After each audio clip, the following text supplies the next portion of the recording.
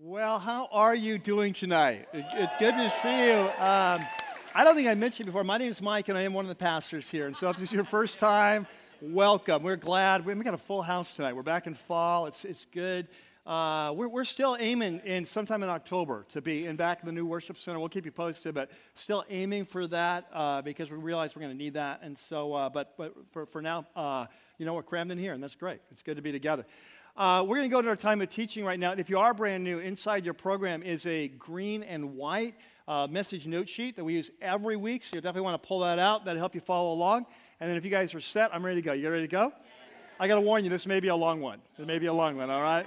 All right, so if you have dinner plans, call them right now. Hey, pushing it back a half an hour, right? So we'll see. We'll see.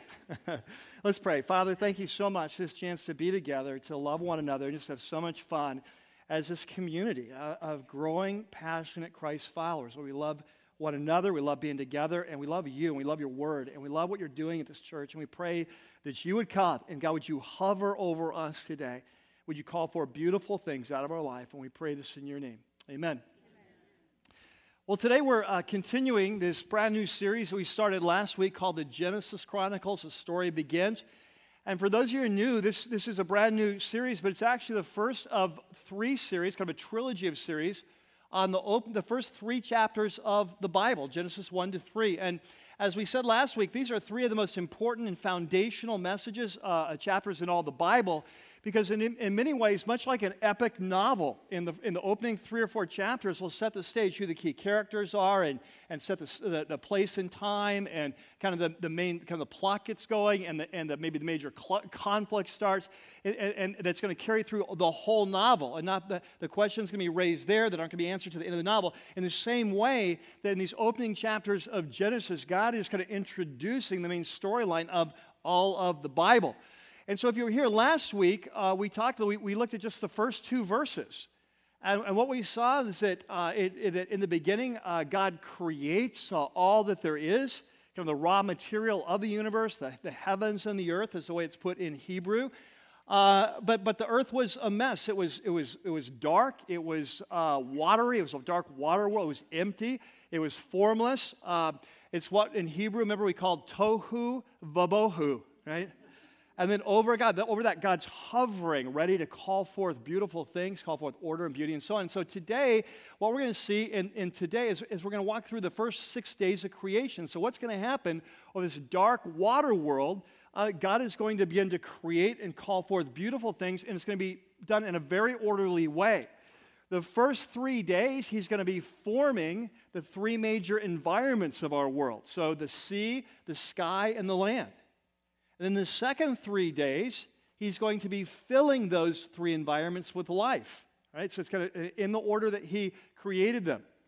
And so one of the things that happens is when you jump into this opening chapter of Genesis, is it's hard to read it without right away, as modern-day Christ followers, asking a question. Now, wait a minute. How do we kind of reconcile this 6 days of creation with kind of theories of modern science that the world is 18.5 billion years old and came as a result of complex interactions of atoms and molecules and particles, kind of random action of evolution over time?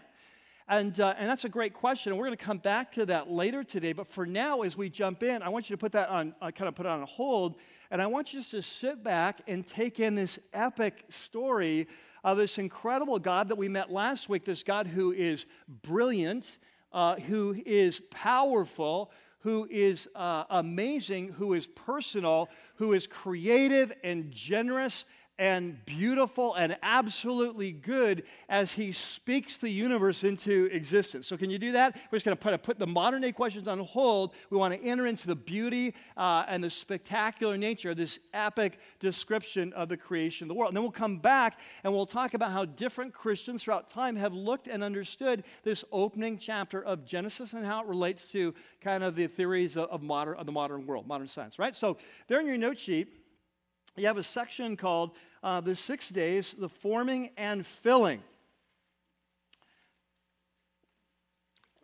And what we're going to see in this passage is that this passage, as I mentioned last week, is very carefully crafted. This opening chapter of Genesis, in fact, all three opening chapters, are incredibly carefully crafted works of literature. We began to talk about that last week in a variety of ways. But what we're going to see is there's a rhythm and there's a flow. And so what's going to happen with each day, God is going to speak, something is going to be created, then that something is going to be evaluated, and then we're going to name the day, kind of which day it happened on, right? And so, so there in your notes, we'll pick it up then in chapter 1 in verse 3. And so God said, "Let there be light," and there was light. Now let's stop there. I told you this might take a while. We've only got 25 more verses or whatever. So, but I want to point out something that's very important as we get lodged here. What I want you to catch is the Word of God is creative. That when God speaks, things happen. And this is true today as it was then. In fact, last week we talked about this concept that in the New Testament, when someone comes to Jesus, we're told that that person is a new creation. And those words are not chosen randomly. What the Bible is telling us, there was a first creation that went bad. When Jesus came, he came to turn all wrongs to right. Jesus was the start of a whole new creation. His resurrection was the prototype it was the beginning of the whole new creation. So when you come to Christ, when I come to Christ, there's a new creation. In fact, in 2 Corinthians 4, this is what Paul says, God who said, "Let there be light," is the one who has spoken in our lives to show us the glory of God in the face of Christ. And the New Testament in many places talks about that we've been born again through the living and abiding Word of God. When you became a Christian, God spoke, hovered over your life. He said, "Let there be light," and that's why you came to Jesus, right? And so God is in the process now of creating a new person in your life, and he's hovering over the darkness of your life, and he's going to be calling forth in a very orderly way, just like we see here, this new person that he has. And so he says, "Let there be light." Now, this is important for the nation of Israel. Because remember, as we saw last week, that this book of Genesis is written for the nation of Israel to help them understand who God is, who we are, and how our relationship works, and the part that Israel plays in the larger story that God's telling. And remember, at the time that Moses wrote this, there were many other creation accounts floating around. And in those creation accounts, as we talked about last week, often the universe was the result of warfare between the gods. The universe was the result of sexual relationships between the gods. So the creation was actually an afterthought. And the human race were often seen as created to be slaves to the gods. And so over and against that, Moses is saying, no, that's not the way it is. Creation is not an accident. There is this amazing God we've been describing who speaks things into being. Right? So it's a very different picture. And so this is an incredibly beautiful and picturesque description. In fact, it reminds me of, and on your note sheet, you'll need to go back to your note sheet for this, but in Job 38, there's a beautiful description of the creation. And in this description, God is speaking to Job, who has been challenging. Job has been challenging God. Now God is challenging Job at the end of the book. And God says to Job, "Where were you when I laid the earth's foundation?" In this passage, he's going to compare creation to a building, right? So God's the builder, comparing a building. He says, "Where were you when I laid the earth's foundation? Who stretched out a measuring line across it, like a builder, like a measuring tape? Or on what were the footings set? Like who dug the footings? Or who laid the cornerstone of this building?" And catch this. "While the morning stars sang together, and all the angels shouted for joy." Isn't that beautiful? Here's a picture of God creating and the angels just going, "No way." Like, did you see that? That's just awesome. Like, woo! And they just kind of break out singing, It's like, right? And so this is this beautiful, epic picture of creation. And I don't want us to miss that. This beautiful description of God speaking and creation leaping into existence. It reminds me of the Chronicles of Narnia and the magician's nephew, where Aslan, the great lion, when he creates Narnia, he begins to sing. And as he sings, creation comes forth, right? And so this amazing God. Now, a quick sidebar here. Critics of the Bible will often say, well, this just shows how the Bible is not truly the Word of God, because the first thing it's created is light. We know that the light comes from the sun, moon, stars, as if Moses didn't know that. So those aren't created until day 3, so you can see how unscientific this is. The thing is, light is much bigger than the sun, moon, and stars. And in 1 John chapter 1, it says, God is light, and in him there is no darkness at all. In Isaiah 45, God says this, I am the one who forms the light and who creates the darkness. Right? There's something bigger going on here. And so he says, let there be light. There was light. And then God saw the light was good. That's the evaluation. Remember I said there's a speaking, a creation, then an evaluation. The light is good. He separated the light from the darkness. He called the light day. He called the darkness called night. And there was an evening and there was a morning, the first day. Or in Hebrew it says a day, one day. It doesn't actually say the first day. So and they couldn't be in a different order, because all the way along it'd be like this: a day, a day, one day, a day, 2 days. Right? Okay, so I want to point out a couple things here before we leave this first day. The first thing is I want you to catch this concept where God says, "And it was good." This is extremely profound. I don't want you to miss this. Remember, I said this is a carefully crafted passage of Scripture, carefully crafted account. I'll be pointing that as we go through. We have a 7-day creation, right? We've got 3 days of forming, 3 days of filling. Guess how many goods there are in this chapter? There are 7 goods. In Hebrew, the number 3, the number 7, the number 10 are important numbers. They're numbers of completion or fulfillment or perfection. And so 7 times in this creation account, God will speak, create, and 7 times he will say, it is good. The last time he'll say, it is very good. Now, catch this.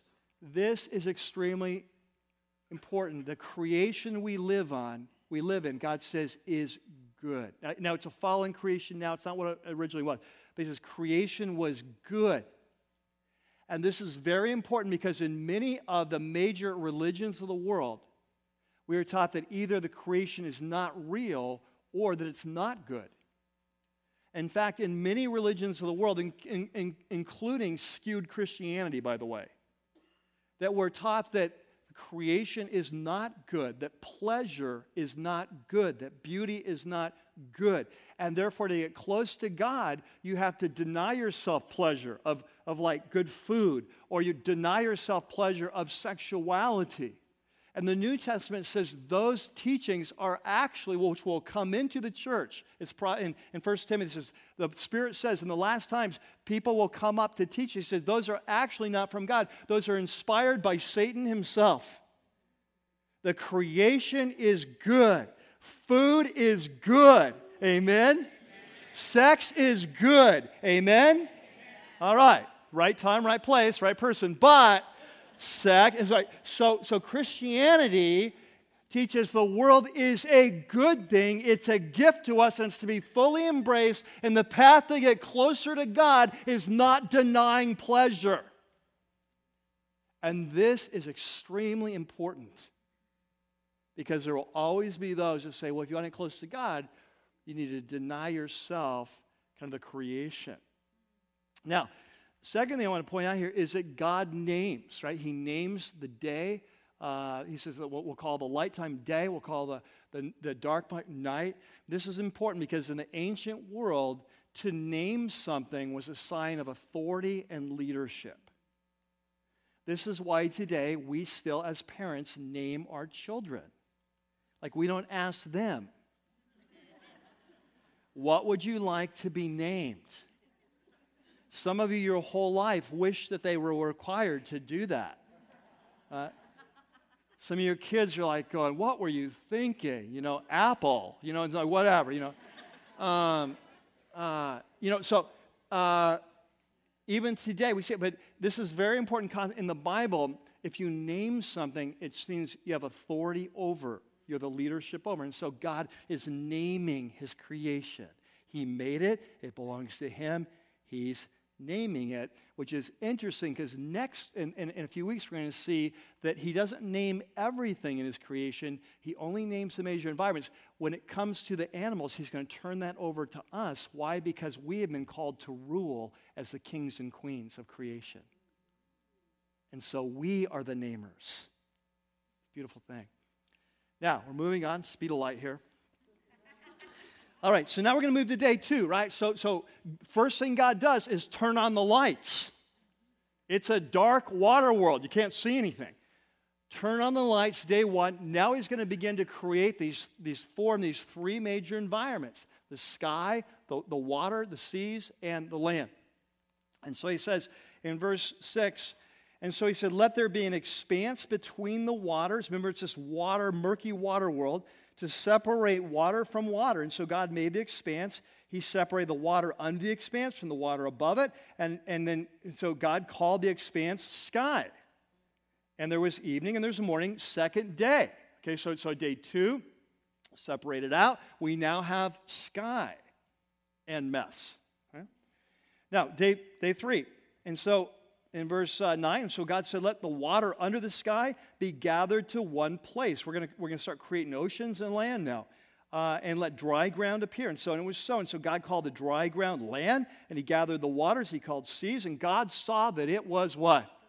Good. It's good. And so now we have, by the middle of day 3, we've got our 3 environments. We got the oceans, we've got and kind of water bodies, we've got land, and we've got sky. It's beginning to look recognizable to us. And so now in the second part of day 3, he's going to begin to bring vegetation. So verse 11, let the land produce vegetation, seed-bearing plants, trees on the land that bear fruit with seed in it according to the various kinds. And it was so. And so the land produced vegetation, plants bearing seed according to their kinds, trees bearing fruit with seeds in it according to their kinds.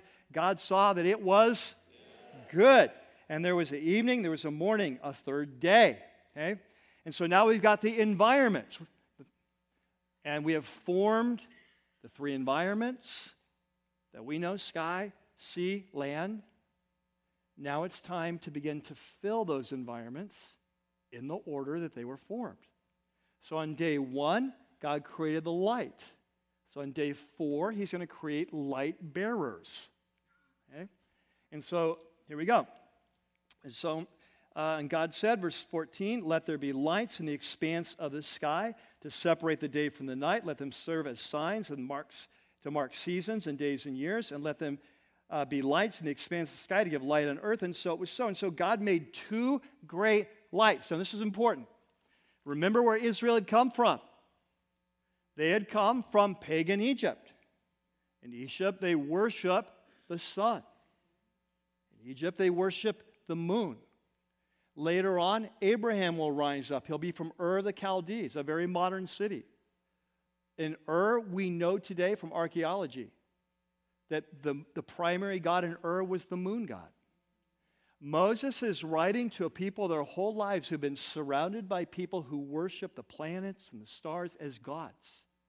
And I want you to catch this. Moses can say they're not gods. They're just created things. In fact, I'm not even going to mention their names. I'm just going to call them big lights. Because I want you to be clear on this, that God is not part of his creation. He's separate and over his creation. And so he says, and God said, let there be lights in the expanse of the sky. Let's go in verse 16. So he made 2 great lights, the greater light to govern the day, of course the sun, the lesser light to govern the night, moon, and he also made the stars. And so God set them in the expanse of the sky to give light on earth, to govern the day and night, to separate light from darkness. And God saw that it was good. And there was an evening, there was a morning, day number 4. Now, okay, so now we've got the light going. On day 2 and day 3, he created the seas, created the sky, and the land. Now it's time to fill those environments with life in the order that he formed them. And so here we go. And so in verse 20, and so God said, let the water teem with living creatures, let birds fly in the earth above the expanse of the sky. And so God created the great creatures of the sea, and every living thing and moving thing within the water teams, according to their kinds, and every winged bird according to its kind. So we've now filled the seas, we've filled the sky. And God saw that it was good. Now here's something new is going to happen. God, for the first time in this account, is going to bless his creation. Catch this. There are 3 blessings. Remember? 7, 3s, and 10s. 3 times in this opening creation account, God is going to bless his creation. And they come at critical moments. The creation of animal life, blessing. The creation of the first man and first woman, blessing. The creation of the Sabbath, blessing. 3 blessings. And so what we're learning is not only is this creation good, it's a gift to us. And catch this, we're going to talk about this next week. You and I and this cosmos was created to live under the blessing of God. And the story the Bible is telling is what we were created to live, how we lost the blessing, what God has done to restore the blessing through time. And what does Jesus say when he first comes? Blessed are, blessed are, blessed are. He's come to restore the blessing we were created for. And as we follow our Creator, we move from the life of the cursed life to the blessed life. See? And so here we'll see, and here's what the blessing's going to be. The blessing's going to be like this. Hey, thrive. Fish of the sea, mammals of the sea, thrive, migrate. And you got to picture this. Pristine world. No pollution. Absolute purity. No smog. No LA.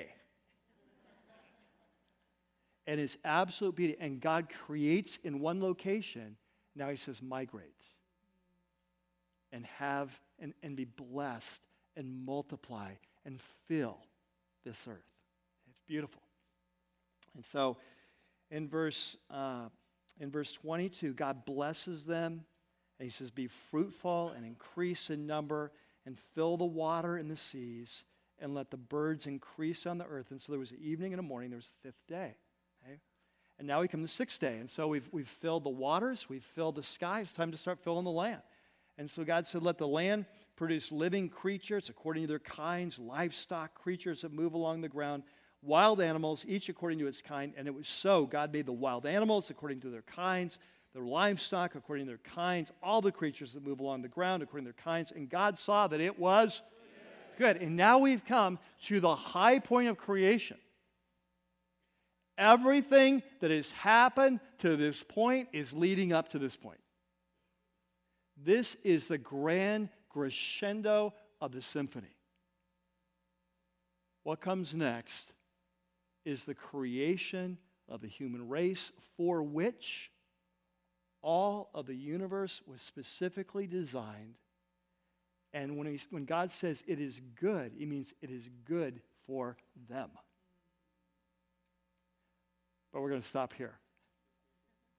We got enough to cover today. We're going to come back next week. What we're going to see next week is, catch this, the creation of the first human beings who are created to rule this new creation for the Creator, to serve as the first king and queen of creation, to live under the leadership of the Creator, to rule all of creation for Him, and to live the blessed life.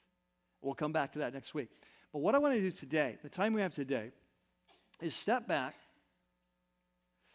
and talk about these 6 days of creation and ask this question that's the obvious question. How does this incredibly beautiful and epic account of creation 6 days, how does it relate to us as modern day Christ followers, and how does it interface with kind of modern scientific theories, kind of majority theories on the creation of the world, the age of the cosmos, and the mechanisms of whether it's astronomy or geology or evolution to create all there is today. But before we do that, I want to lay a couple kind of ground rules, a couple guiding principles that are going to be really helpful for us, not just today, but for this whole trilogy of series. We'll come back to these more again. So there in your note sheet, there's a section called the Genesis Chronicles, 2 Guiding Principles.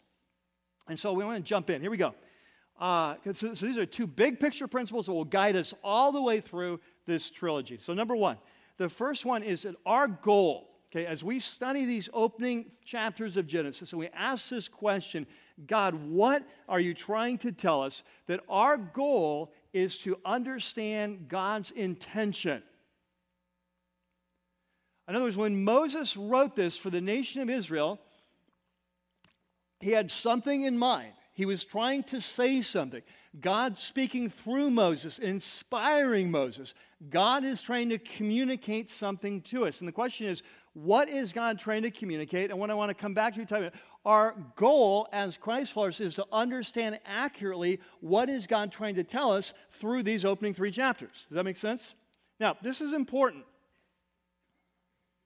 because often when you come to the first 3 chapters of Genesis, and in other parts of the Bible as well, but especially the first 3 chapters, that one of the questions people will ask you or they'll ask me is, do you take the opening chapters of Genesis literally?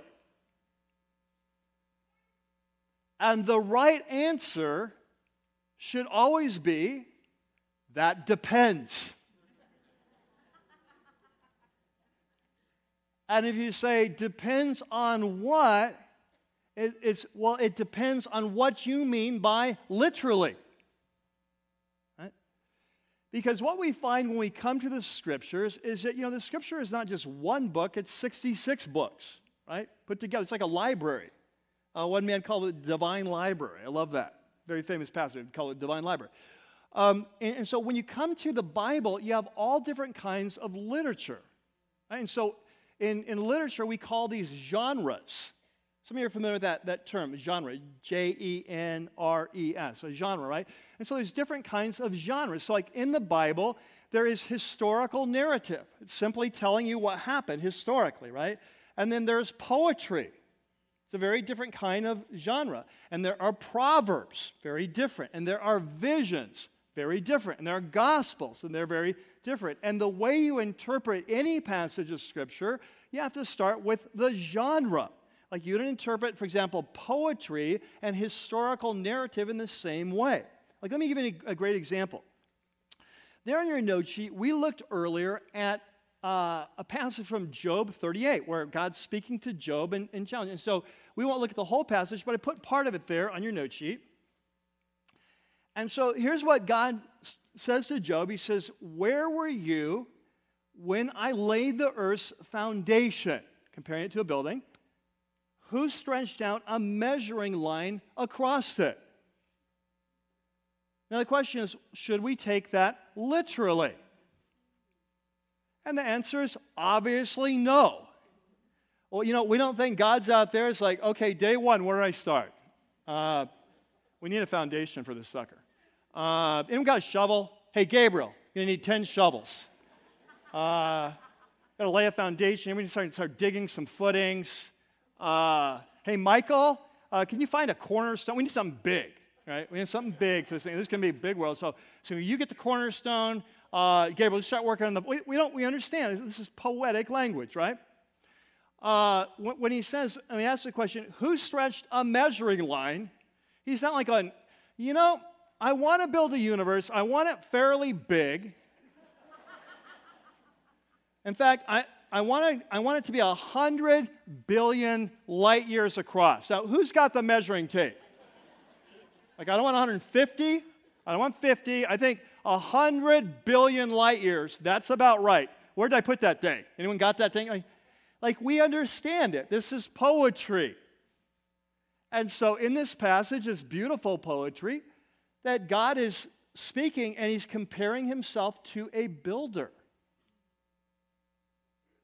And he's using builder language to talk about a very real thing, the creation, and it's very beautiful. We're going to see this all through Genesis. We're going to see that God forms man from the dust of the ground. You think God's like down there in his needs? Need a little bit more water.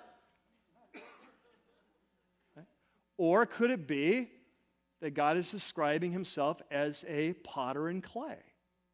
You see what I'm saying? And so we'll deal with these issues as we go through. But here's what I want you to catch. As we read these opening chapters, the question is not what we've always believed about it. The question is, what does God intend us to understand? Right? Now, here's the thing. Throughout history, different Christians who love Jesus, love his word, who believe that all Scripture is inspired by God, have had a different take on this, different opinions, all right? But the issue is, as a church, as a congregation, in your own life, whenever we read any part of Scripture, our initial starting point is say, what is God intending to say? What is the author, Moses, intending to say? When God inspired this, what's he intending us to say? And we may disagree on how we end up answering that, but that's where this should be the starting point. You with me, Vaughn? Okay, number two. The second then big picture principle that's so important is that our conclusions, in other words, what we decide what genre and what is God intending to say in these opening chapters of Genesis, our conclusions are a secondary issue. Now, this is important. For those of you who have been here at Rocky Peak for a while, you know that we talk about that they're in the Bible. When you come to the Bible, there are primary issues and there are secondary issues, right? So a primary issue is something that almost all Christians have agreed on over time. It's very clear in the Bible, and it's very important. Primary issue, we call them black and white issues, right? So for example, who God is, who we are, path to life, path to salvation, the authority of Scripture, the core moral code of the New Testament. These are primary issues, right? And then there are secondary issues. These are issues that different Christians who love Jesus, are well educated, have studied the Word, have differences of opinion over time, and they're always less important and less clear. We often call them gray areas, right? So, for example, spiritual gifts. Hey, does the gift of tongues exist today or not? If it does exist, should all Christians have it or only some Christians have it? Halloween, you celebrate it or is it the devil's day? Like some Christians are like, oh, it's my favorite holiday of the year. Other Christians are like, it's Satan's holiday, right? Homeschooling, private schooling, public education. Theologically, predestination versus free will. Second coming of Jesus, when and how. Politics, should Christians be, should churches address this from the pulpit, kind of talk a lot about politics? It's the role of Christians in culture to be speaking to political issues or not? You know, what does it mean to be a good Christ follower in the area of politics? Worship, kind of worship styles, contemporary or hymns? Small groups or adult Bible fellowships? Choir or no choir, right? These are the kinds of issues we often fight about, but here's what the Bible says. On primary issues, we never compromise, no matter how popular or unpopular they become. On secondary issues, what the Bible says, it's more important that we love and accept one another than that we're right on every issue. Okay? Bible very clear on this. So there's a lot of passages that teach us. One of the most famous and best ones is Romans 14 and 15. Right? So where Apostle Paul kind of works this out. We don't have time to go into the depth about that. But in other words, Paul says, hey, there's certain things that are right, certain things that are wrong in these secondary areas. I'm not saying there's no right or no wrong, but in these secondary areas, what's more important than being right is that you love one another and you accept one another. So here at Rocky Peak, in our life groups, we should have different people of different political persuasions, and it's okay. Here at Rocky Peak, we should be able to disagree on predestination and free will, and it's okay. We should be able to disagree on if we can't be in the same life group and love one another on these secondary issues, there's something terribly immature about us as a church. Right? One of the marks of an immature person is they take a secondary issue and they make it a primary issue. And so here's what I want you to catch. When you come to these opening chapters of Genesis, that what is primary issue is who created and why he created. What's secondary is when he created and how he created. And so what you find is throughout history, and it's not just modern history, but throughout history, Christians who love Jesus, love his word, who understand the concept of genre, have studied this, asked God, prayed for wisdom, and they've come to different conclusions. And so what I'm saying is, however you decide, whatever you decide as we go through the series, on your conclusions, it's a secondary issue, and it shouldn't divide us. So are you with me in this? You following this? Okay. Now, having laid that groundwork, here's what I want to do. In the time that we have today, and in the time we don't have today, I want to quickly go through 4 examples of how solid Christ followers who love Jesus have understood Genesis chapter 1. Asking the question, what do we believe God is intending to say? And they've answered it differently. They come to different conclusions. And for each of these, I'm just going to give you a brief overview of the position. Each of these, I promise you, has strengths and weaknesses. There is no one position that has no weaknesses. They all have strengths. They all have weaknesses. I'm not saying they're equally strong or equally weak. They all have strengths. They all have weaknesses. So what I've done there is as we go through, if there's one in particular, like, hey, that's really fascinating, I would like to read more about that or learn more, I'm going to give you a couple resources in case you want to chase it down on your own. All right? So just real quickly, we're going to run. We won't take a lot of time in this just because we don't have a lot of time. This is one of those, like, I'm telling you, this was like a 5-hour message. Cut, you know. But we got it down to 3 hours, so that's good. So here we go. So there in your note sheet, you've got a section called 6 Days, 4 Views. First view, young earth view. Okay? Now, a lot of you are familiar with this. It's a very popular view. Probably historically, throughout the history of the church, it's probably been the most popular view, especially before kind of science began making some discoveries. And it's a very popular view among evangelical Bible-believing Christians today. And so basically, this point of view is a read Genesis 1. This kind of person believes that what we're reading here is historical narrative. That's the genre. And so they believe that it's just a very straightforward description of the creation of the earth. They may note that, there's some poetry in it, but just it's very straightforward. And so they believe, first of all, that there's 6 literal 24-hour days are being referred to. And they also believe, as you kind of go through Genesis and you add up the length of years of the genealogies in Genesis, that this would point to the earth being less than 10,000 years old. Now, the question is, so what does this point of view do with, the apparent scientific evidence that the earth is older? And so their first response would be, hey, we get that. We understand that the world does look older. That the earth, the universe does look old. We get that. But first of all, we would question some of the dating methods. And secondly, we would point out that specifically the theory of evolution has a lot of holes in it. And so they would point to things like the fossil record, the lack of transitional forms. Between like sea creatures and land creatures, no fossils of that. And they would be very big on this concept that's arisen in the last few years called the intelligent design movement, right? And so they would say, hey, as you look at creation, creation is really like a bunch of machines. right? All of creation at the molecular level, the subatomic level, the life level, that everything's like a machine.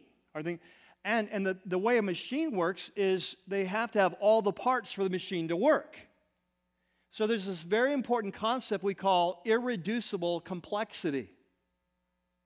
Like for your engine to work, you can't just say, hey, let's take out the spark plugs and wait for them to evolve, and this thing will be awesome. Like in the meantime, if you're a living being, you're dead. Right? So this is one of the biggest problems with evolution, just kind of naturalistic, no God evolution. This is a big problem, is that while you're waiting for the rest of the stuff to catch up here and be created, this is dead. Right? And so they would point to that. But in this young earth point of view, the two big things that they would point to is first would be appearance of age. You might want to write that down.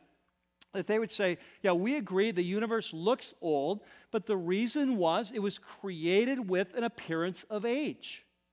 This makes a lot of sense, right? Like when Adam was created, he's an adult, he's ready to be married, he's ready to have sex with his wife, so he's got to be old enough for that, right? So when you look at Adam, you know, how old is he? I don't know, he's 30 or he's 15 or however he is, but he was just created 2 seconds ago, right? So the universe is the same way. If you're creating a sequoia tree, yeah, it's going to look thousands of years old.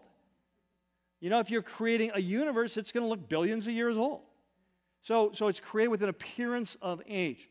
They would also argue that the flood that they would believe is universal in Genesis chapter 6, which, by the way, many ancient cultures have a tradition of a great flood. They would argue that was a universal worldwide flood. And as a result of that flood, it changed the whole environment of planet Earth, and it also led to major seismic upheavals. You saw the movie, right?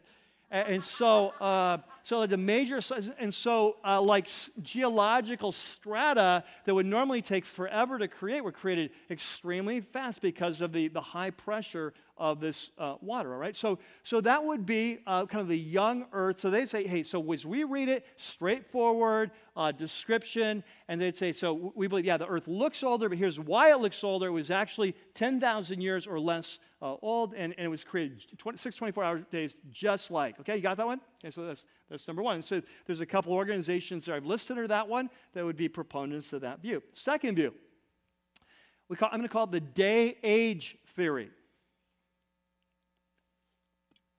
Now, these are Christ followers who love Jesus, love His Word, believe the Scripture is inspired by God, but who believe that this passage is a little bit more like Job than like USA Today.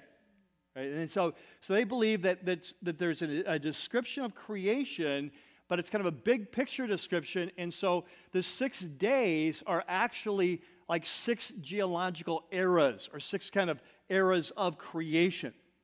And so they would argue, they would be absolutely right on this, that the Hebrew word for day has we call a wide semantic range. It's much like our word day. Like day can refer to daytime as opposed to nighttime, or day could refer to a 24-hour period, or day could refer to an era, right? Like if I talk about the days of King David or the days of Moses, I'm talking about an era, right?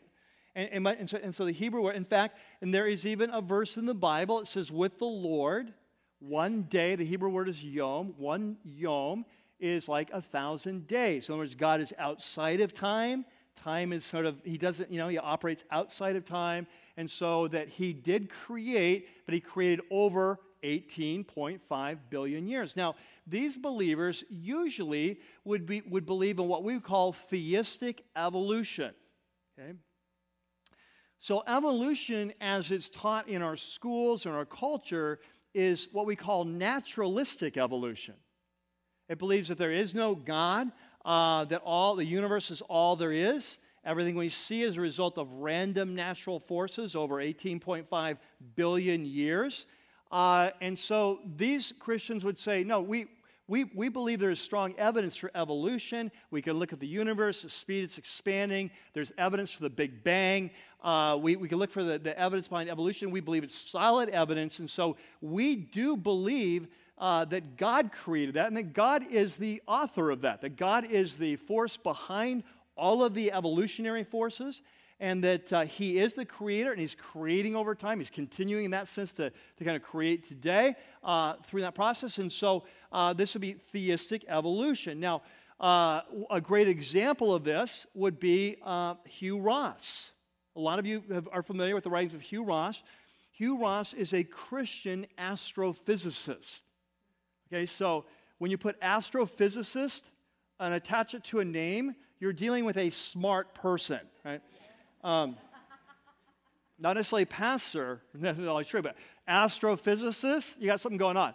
And so he's an astrophysicist, right? And he came to Jesus by reading the Bible. He was studying all the ancient worlds, all the major religions of the world. They all seem like hocus pocus. When he opened up to Genesis 1, as a science-informed person, and he read the 6 days, he said, that is exactly what modern science tells us the order of creation was. And he said, I'm going to keep reading this book, and I'm going to look for an error. This was supposed to be the Word of God. I'm going to keep looking until I find an error. He read the whole thing, never found an error. He gave his life to Jesus. And so today, he is a Christian astrophysicist who argues that the Genesis 1 is a big picture description. It's partly poetic. It accurately describes the creation of the universe as we know it, from modern times, Big Bang, the different developments. And if you're interested in that, he recently wrote a new book that was just in time for this series, fortunately, called Navigating Genesis 1 through 9, where he kind of explains the science behind that. And so he'd argue that. Now, interesting, another person that you may know his name, we often quote him here, is Tim Keller. And Tim Keller is a very famous pastor in New York, amazing author, one of the most respected evangelical thinkers and writers of our day. And Tim Keller, I don't know if he would endorse exactly the same thing as Hugh Ross, but he would definitely be an example of someone who believes in theistic evolution. And so he understands chapter 1 of Genesis that way. Okay, so that's number 2. Number 3 is, I'm calling it the 2-stage. You could call it 2-step, but it sounds like a country dance. And so these Christians, again, love Jesus, love His Word, believe it's inspired by the Holy Spirit. As they read it, they look at the evidence of science. Here's what they believe. They believe that the creation as we know it today was created in 2 steps or 2 stages. The first step was the creation of the raw material of the universe, much like Genesis 1:1. That in the beginning, God created the heavens with all the raw materials, but then there was a long period of time, remember God's outside of time, that there's a long period of time between the creation of the raw materials and the actual creation of the world as we know it. So they believe that there's a big picture creation of the raw materials, the energy, the matter, and so on, and then later on in time that there was a 24-hour day creation. They think that better fits the evidence in the Bible, especially pertaining to the Sabbath day. And so there's kind of 2 steps. So it's an old universe, but the world as we know it is young. Now, interestingly, just a quick sidebar in this, kind of maybe a subset of this particular group, not the majority, but it's kind of an older view, not much in favor today, but it's called the gap theory. And in this theory, it's kind of similar in that they believe God created all the world in Genesis 1:1, all the heavens and the earth, and it was perfect, it was pristine. But then there was some sort of cataclysmic event, which they believe was the fall of Satan from heaven to earth, that destroyed our planet, which was why it's tohu vabohu. And then that God then in 6 24-hour days recreated. So what we're living in is a recreated world, right? So that'd be kind of a variable of that. Kind of a couple of guys that would support the 2-step view, not the gap part of it, but the 2-step view, would be Mark Driscoll and Gary Breshears. And they wrote a great book called Doctrine, which is kind of a big picture look at what the Bible teaches, systematic theology. We actually use that book in one of our essentials courses. And then finally, the 4th view I want to highlight is called the literary structure view.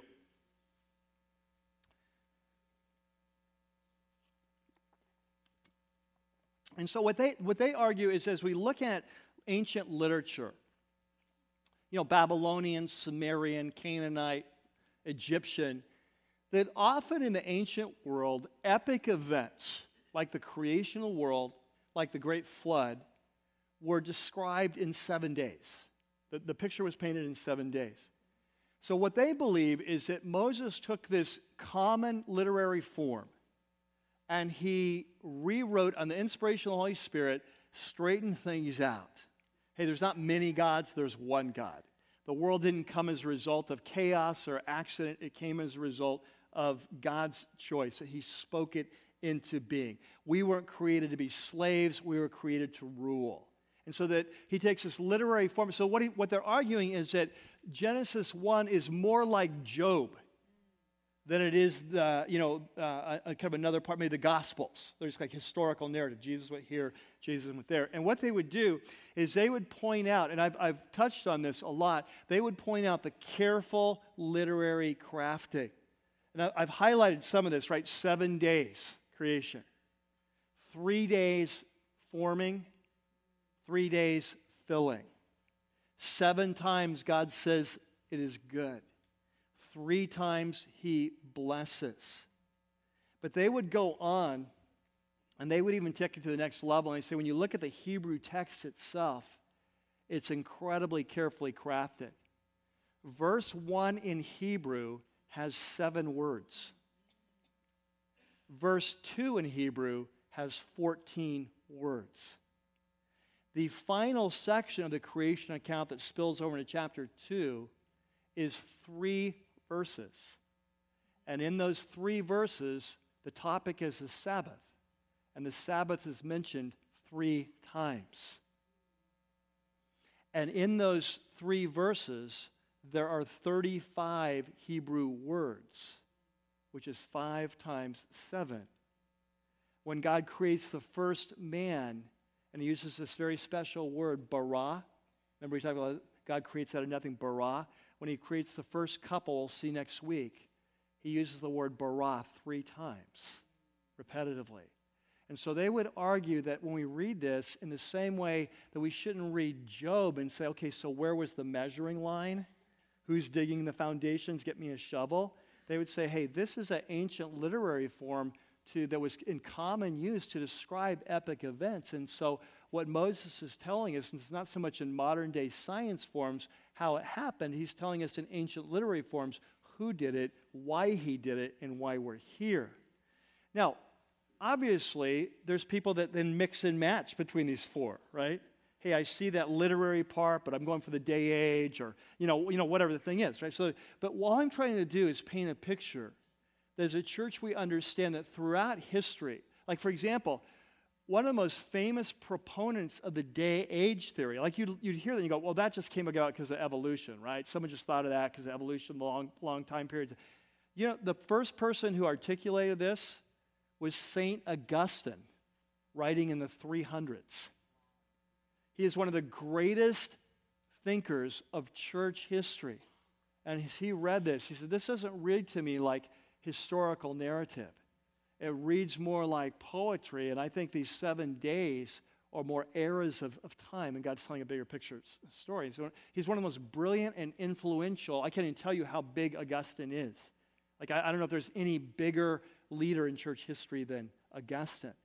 And so all I want you to catch is that as a church we understand this, that as Christ followers, different Christians have read and understood this, all trying to understand the mind of God, his intention, differently throughout history. So here's what we need to catch.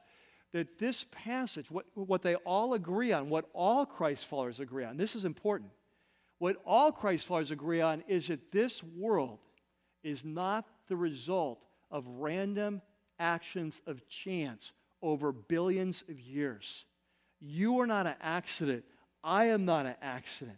We are not here as a chance. And therefore, there is such a thing as right and wrong. There is such a thing as meaning and a purpose. There is such a thing as significance. We have been created for a reason. We have been created to rule. There is a God. This place is not an accident. He is absolutely brilliant, powerful, beautiful, generous, and completely good.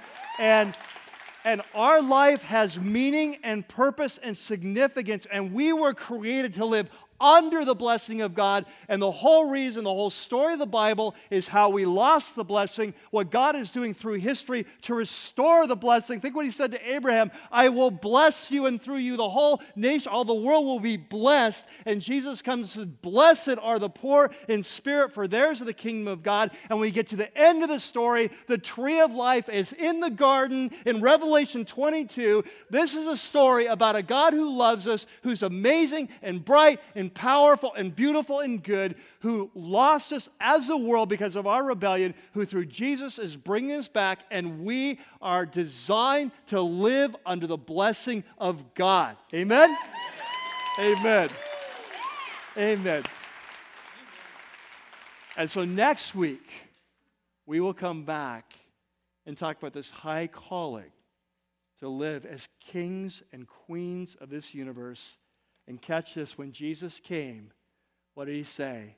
The kingdom of God is at hand. The kingdom of God is being restored through Jesus. And what does it look like to live as kings and queens of the Creator? Amen? Amen. Let's pray. Let's pray. God, we're just thankful to be here, and we're thankful for this incredible passage of Scripture that with a broad brush and bold colors takes out the palette of our lives and begins sketching and painting this incredible creation. God, as we worship you now as the creator of all things, the one who is incredibly bright and powerful and creative and personal and generous and beautiful and good. God, we as your creation respond back to you with praise. And we worship you as the creator of all things in our lives. And as we bring our gifts now, our offerings, we pray you'd use them for your name and your fame, that all would come to see that you are the creator, not to be rejected or ignored, but to be worshiped and adored. And we pray this in Christ's name. Amen. Let's stand and worship.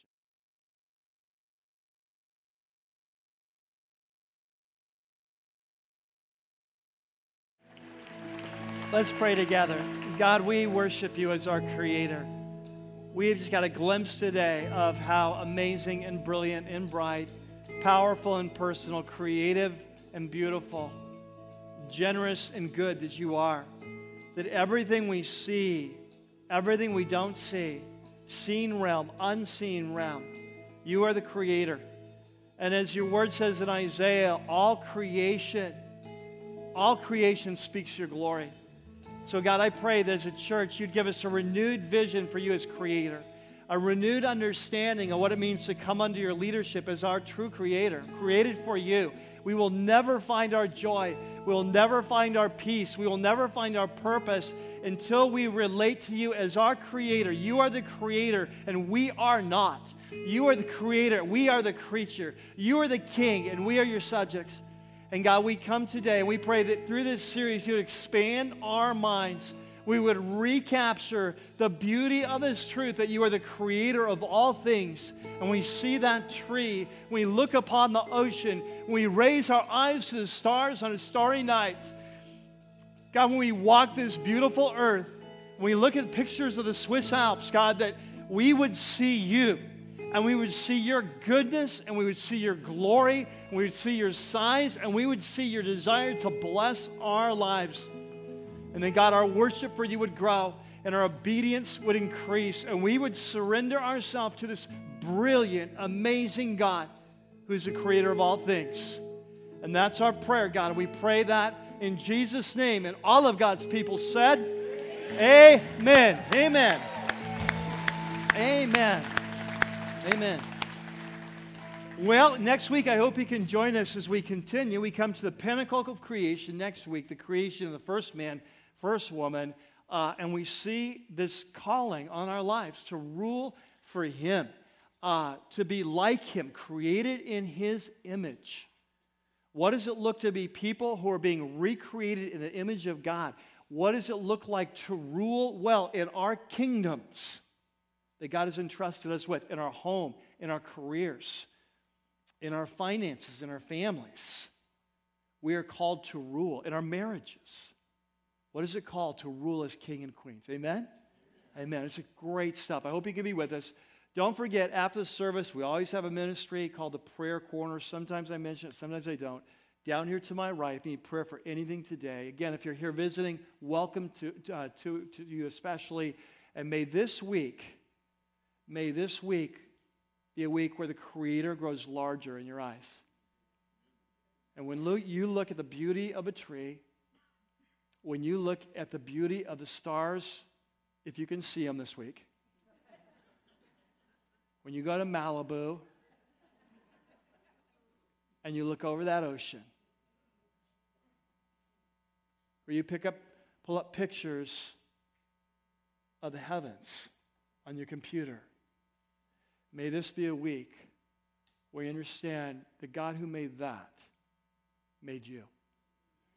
And that he who has began a good work in you when you came to Jesus, this new creation, that he who began a good work in you will continue it until the day of Jesus. God is alive and he is well. As sons and daughters, he is recreating you in the image of Christ. May you experience his life-transforming ruach of his Spirit, hovering, creating in your life this week. And may you respond with more love and affection than ever before. Amen? Amen. God bless.